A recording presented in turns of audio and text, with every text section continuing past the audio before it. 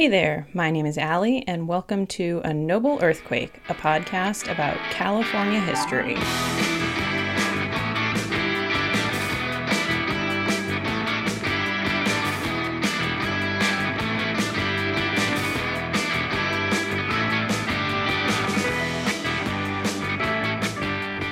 Before I get started, I want to make one thing abundantly clear. This episode is in no way an in-depth account of what happened in and around California during the Civil War. I chose this topic because I believe it's a subject that desperately needs to be discussed, particularly due to the recent events in Charlottesville, Virginia, and the reactions of certain people over the removal of monuments to white supremacists and oppression. If anything, this episode serves as an invitation for you to think critically about the events currently happening in the United States, and as an ask to do your own research to learn more about the history of this country, including the not-so-great parts of it, which we oftentimes like to overlook. Our story begins 14 years before the outbreak of the Civil War in 1846. California came under the control of the United States after the Bear Flag Revolt, where American settlers rebelled against the Mexican government that had control over California. That is the briefest of summaries and does not do any justice to the Bear Flag Revolt, but it deserves its own episode, and that will be addressed in a later one. 2 years later, in 1848, gold was discovered along the American River. This discovery, as we know, sent thousands of pioneers from the eastern regions of the United States flocking to California, seeking gold and a new life in the West. San Francisco's population exploded from 1,000 residents to over 25,000 in just a few short years. The discovery of gold, combined with the surge in population, made the United States government realize that San Francisco Bay probably needed some military protection. The U.S. took over the Mexican military installation Bateria de Yerba Buena in 1848 and established Point San Jose Military Reservation. Today, it's known as Fort Mason. This site overlooks both the bay and Alcatraz Island, so it has a pretty solid position for the U.S. military to be in. It wasn't until 1851, after California was officially a state, that President Millard Fillmore established more military fortifications in the bay and allowed for the U.S. Army to take over the Presidio and the Castillo San Joaquin, now called Fort Point. The military had identified Alcatraz as primo defensive land in the late 1840s, but didn't begin construction of the fort until 1853. While the military was building up the defenses around San Francisco Bay, more and more settlers were packing up their lives and moving west in hopes of striking it rich. These settlers came from all over the established United States and included both those who were pro- and anti-slavery. Many slave owners coming from the southern part of the United States brought their slaves with them to the west. And of course, the influx in population and the control the United States had over the territory of California meant that there was a push from both residents and Congress to admit the territory as a state in the Union. Now, remember, we're 10 years out from the Civil War. England abolished slavery in 1833, and many abolitionists are pushing for the United States to abolish the slave trade on American soil. Tensions in Congress are high, and each state admitted to the Union risks tipping the balance in favor of the slaveholding South or the free states to the North. Before California was admitted, the balance was even at 15 states for and 15 states against slavery. If the territory of California joined the Union, the balance of power would be lost. So Congress went about creating a series of compromises that would maintain a sense of fairness between the North and South. In 1850, California was admitted as the 31st state in the Union as part of, you guessed it, the Compromise of 1850. The southern states allowed for the admittance of California as a free state as long as fugitive slave laws were stronger and better enforced, and Congress agreed not to interfere with interstate slave traffic in the South. In addition to California becoming a free state, the slave trade was abolished in Washington, D.C. While on the surface it seems like California would be a new state free of slavery, in reality, that was in no way the case. As I previously mentioned, slaveholders had immigrated from the South to California with their slaves and had no intention of parting with them. In 1852, there were approximately 300 African American slaves living in the state, mostly in the southern half. Free African Americans lived in San Francisco, Sacramento, and mostly the northern half of the state. But California's newly written constitution failed to cover many of the specifics in regards to slavery, and so it remained an institution even though the state was admitted as a free state. Shortly before California was admitted to the Union, the California legislature passed an Act for the Government and Protection of Indians. This sounds like it was the passage of an act that would protect Native Americans, right? It did the exact opposite. This act allowed for the forcible removal of Native Americans from their tribal lands, stripped them of all rights, and allowed for them to be enslaved by the Anglo-Americans that had taken their land. By 1860, over 10,000 Native Americans were enslaved in the so-called Free State of California, and the law was only repealed in 1937. I wanted to point this out because I think it's important that we recognize that not all history is going to be something we want to hear or something we're going to be proud of. We tend to think of California today as a very progressive state, but this wasn't always the case. There's an entire Wikipedia page dedicated to the history of racism in the state of California. The Act for the Government and Protection of Indians was something that I had never heard about until I started doing research for this episode, and I think it's an important piece of history that shouldn't be forgotten, particularly as it pertains to the issue of slavery in the United States.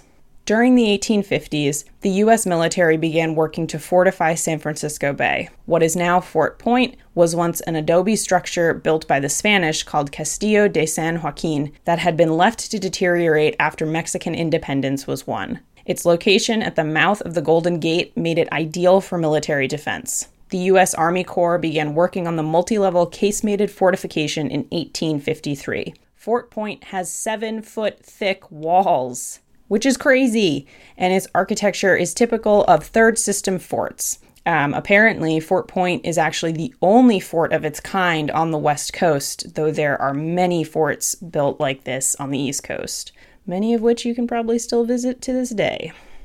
I went to visit Fort Point yesterday in the blazing heat wave, and it was really, really interesting.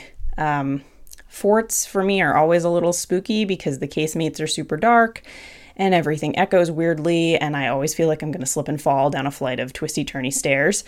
But Fort Point is literally underneath the Golden Gate Bridge. So you come out into the parade ground and you look up and, whoa, there are the rafters for this massive bridge. And while I was there, I learned that the fort was built so close to the water line. I guess all of these third system forts were built so close to the water line, specifically so the cannonballs fired from the fort would ricochet off the water and hit enemy ships as close to the water line as possible, which would make them sink faster. The engineering behind military forts is crazy and deserves its own episode by somebody who is much more involved in military history than I have ever been. Anyway, at the same time, the Army began construction on Alcatraz Island. If you've seen the island, you know it has a very rugged terrain and the buildings are perched high off the water. While the Army Corps originally wanted to construct the fort on Alcatraz in the same style as Fort Point, close to the waterline, they recognized the strategic advantages of working with the existing landscape. Workers created steep walls around the island, which are impossible to invade and impossible to escape from. And cannons were placed facing north, south, and west.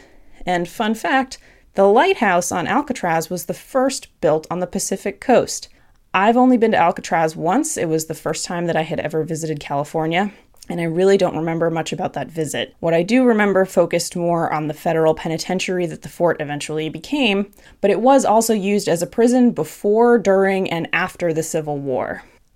The cause of the Civil War is oftentimes attributed to the issue of states' rights, but we know that that is really a cover for what the war was actually about: the issue of slavery. I found an interesting piece of information while researching, which detailed how in 1859, California petitioned the federal government to divide into two states, a northern and a southern state, but Congress flat out said no. This decision by Congress pushed many Californians to support secession from the Union over the issue of states' rights. Now, there were also many slaveholders living in Southern California, so it's clear that slavery was still at the heart of the Confederate support in the state, but I thought that was an interesting piece of information to share. I personally don't really believe that states' rights was actually an issue. I know that it was mostly the issue of slavery that drove the Civil War, but in a state as new as California, I did find this piece to be a little bit of that's an interesting little tweak from what we're typically taught in school. The Civil War broke out on April 12th, 1861 at Fort Sumter in Charleston, South Carolina. But California didn't learn of the news for 12 days because of the extreme distance between it and the rest of the Union. That distance, however, didn't mean that California sat on the sidelines. In fact, it's quite the contrary. The war sparked the need for California gold more than ever. In fact, California gold helped the Union deal with inflation, backed its currency, and overall really played a substantial role in funding the Union throughout the war. Without California gold, the outcome of the Civil War could have been incredibly different. Because of how valuable California gold was, the military installations along San Francisco Bay were reinforced as the Union Army was wary of the Confederacy, joining forces with Great Britain to attack San Francisco. The Confederacy would have also benefited from Southern California's open harbors, as the Union had blockaded every harbor along the Atlantic and Gulf coasts. In northern cities such as San Francisco, there were pro-Union rallies and thousands of men clamored to join volunteer regiments to help fight to keep the Union together. As I mentioned earlier, the southern portion of California was home to many former Southerners, many of whom were still slaveholders, and they held many of the same views and opinions as the Confederacy. Some Southern Californians supported secession from the Union and formed groups to show their sympathies, including the Los Angeles Mounted Rifles and a few new chapters of the Knights of the Golden Circle. California State Parks has a small online exhibit about California during the Civil War, and one of the images they have up is a scan of a stereo card that would have been viewed in a stereoscope, kind of like a modern-day viewfinder for those of you that don't know. The image is called The White Slave and depicts a well-dressed African-American man standing, having his shoes shined by a kneeling white boy. And on the wall behind the shoe shine is a poster that reads, "Tonight, the white slave," and it depicts this fear of white men becoming second-class citizens to their former slaves. And I just think that's an extremely powerful image to see, particularly today after the events of Charlottesville and all of the rallies that have been happening across the United States. It's just an incredibly upsetting and disappointing thing to think about, knowing that this sentiment from the 1860s still exists in the United States today. It's just really unfortunate and disgusting. While no battles took place on California soil during the Civil War, plenty of Californians were involved in the fight. In September of 1861, Oregon Senator Edward Baker, who had previously lived in San Francisco and Sacramento, went to Philadelphia to fund and command what would later become known as the California Brigade, a group of California soldiers that marched into battle under the Pennsylvania flag. That same year, a group of Eastern-born Californians led by, you guessed it, Massachusetts-born James Sewell Reed approached Massachusetts Governor John Andrew with a proposal: send 100 California cavalrymen to fight for Massachusetts. Governor Andrew agreed under the condition that Reed and his men equip themselves and fund their own travel. Nicknamed the California 100, Company A of the 2nd Massachusetts Cavalry arrived and organized at Camp Meigs in Reedville, Massachusetts, and was raised in December of 1862. Reedville is really close to where my dad lives. Soon afterwards, the companies E, F, L, and M were raised in California, and together they became known as the California Battalion. The California 100 marched to Virginia and was involved in raids throughout the state. Often they would clash with Confederate Major John Mosby's 43rd Virginia Cavalry, which was known as being a guerrilla battalion responsible for lightning attacks on Union supply lines. However, the California 100 kept Mosby's cavalry at bay and spent a good deal of their time in the war in Virginia, protecting Union supplies and quashing Confederate attacks throughout the state. In July of 1863, the California Brigade, this is the group of Californians serving Pennsylvania, took part in Pickett's Charge, a critical moment on the last day of the Battle of Gettysburg. The California Brigade was charged with protecting the Angle, which was in the middle of the Union line. The California 1st, which is now called the Pennsylvania 71st, was forced to retreat, but the California 2nd and 3rd, or the Pennsylvania 69th and 72nd, held their positions, and they were instrumental in holding off the Confederate attack. The brigade managed to hold back General Armistead's charge and blocked further Confederate advances on the Union line.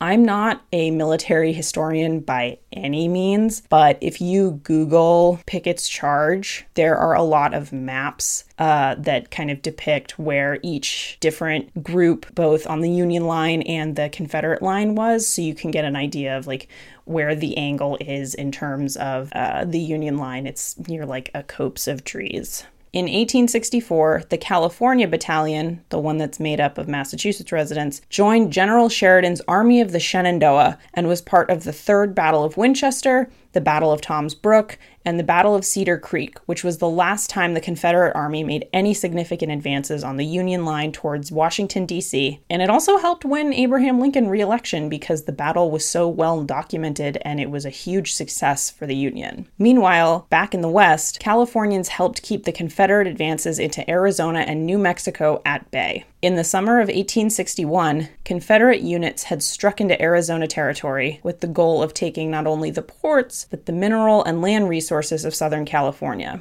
Soon after this happened, Captain Winfield Hancock and Major James Carleton of the Union Army erected Camp Drum, half a mile inland from the harbor in Los Angeles, now in Wilmington. In 1862, Major Carleton rode out with the California Column to engage with Confederate forces with the goal of driving them out of the Arizona Territory. The California Column marched through the desert in the middle of the summer in full wool uniform and didn't lose a single man, which is crazy. Along the way, the Union Army encountered the Confederates at Picacho Pass, northwest of present-day Tucson, Arizona. The skirmish is considered to be the westernmost battle of the Civil War, and no lives were lost on the Union side. Only one was lost on the Confederate side. These are all examples of how Californians committed themselves to the Union cause during the war, but I had a surprisingly difficult time finding examples of Confederate Californian stories. One that I did manage to find was about the Partisan Rangers, led by Confederate sympathizer Rufus Ingram. In 1864, he was commissioned as a Confederate captain and recruited members in Southern California with the aim of helping to fund the Confederate cause. Ingram and his Partisan Rangers robbed stagecoaches throughout the state of California and sent the money back to the Confederate Army. In the Bullion Bend robbery, Ingram managed to take $40,000 from a stagecoach in Placerville, only to be apprehended by the Santa Clara County Sheriff soon afterwards. When the Civil War ended in 1865, the news made it to California much quicker than at the outbreak of the war, due to the extension and improvements of the telegraph system. Many of the soldiers that had served in the Union Army returned home to California. In the wake of Abraham Lincoln's assassination, celebrating Confederate sympathizers were imprisoned at Alcatraz, while the city of San Francisco went into full mourning. And as I said at the top of the episode, this is by no means an exhaustive piece of the history of the Civil War as it relates to California. It is at best a cursory glance, a toe in the water of a very deep pool. But as I mentioned, I want to encourage you to take it as an invitation to do your own research and learn more about this period in our nation's history and how it affects our country to this day. So that's going to do it for this episode of A Noble Earthquake. Thank you again for joining me on this journey. If you have any comments or questions or feel that I didn't address something as well as I could have in this episode, please, I am begging you, leave me a comment on Facebook, send me a tweet, send me an email at anobleearthquake@gmail.com. Comments and feedback are the only way that I can really improve this show. So again, please, I beg you, send me comments. I want to give a big shout out to the National Park Service and the Civil War Trust for providing much of the research on this episode. Many Civil War sites throughout the country are maintained by the National Park Service as National Historic Sites, including Fort Point here in the Bay Area. I encourage all of you listening to visit some in your area or go out on a trip and visit more. Thank you again to Marcos Bolanos for the intro and outro music of the podcast. And once again, thank you for joining me.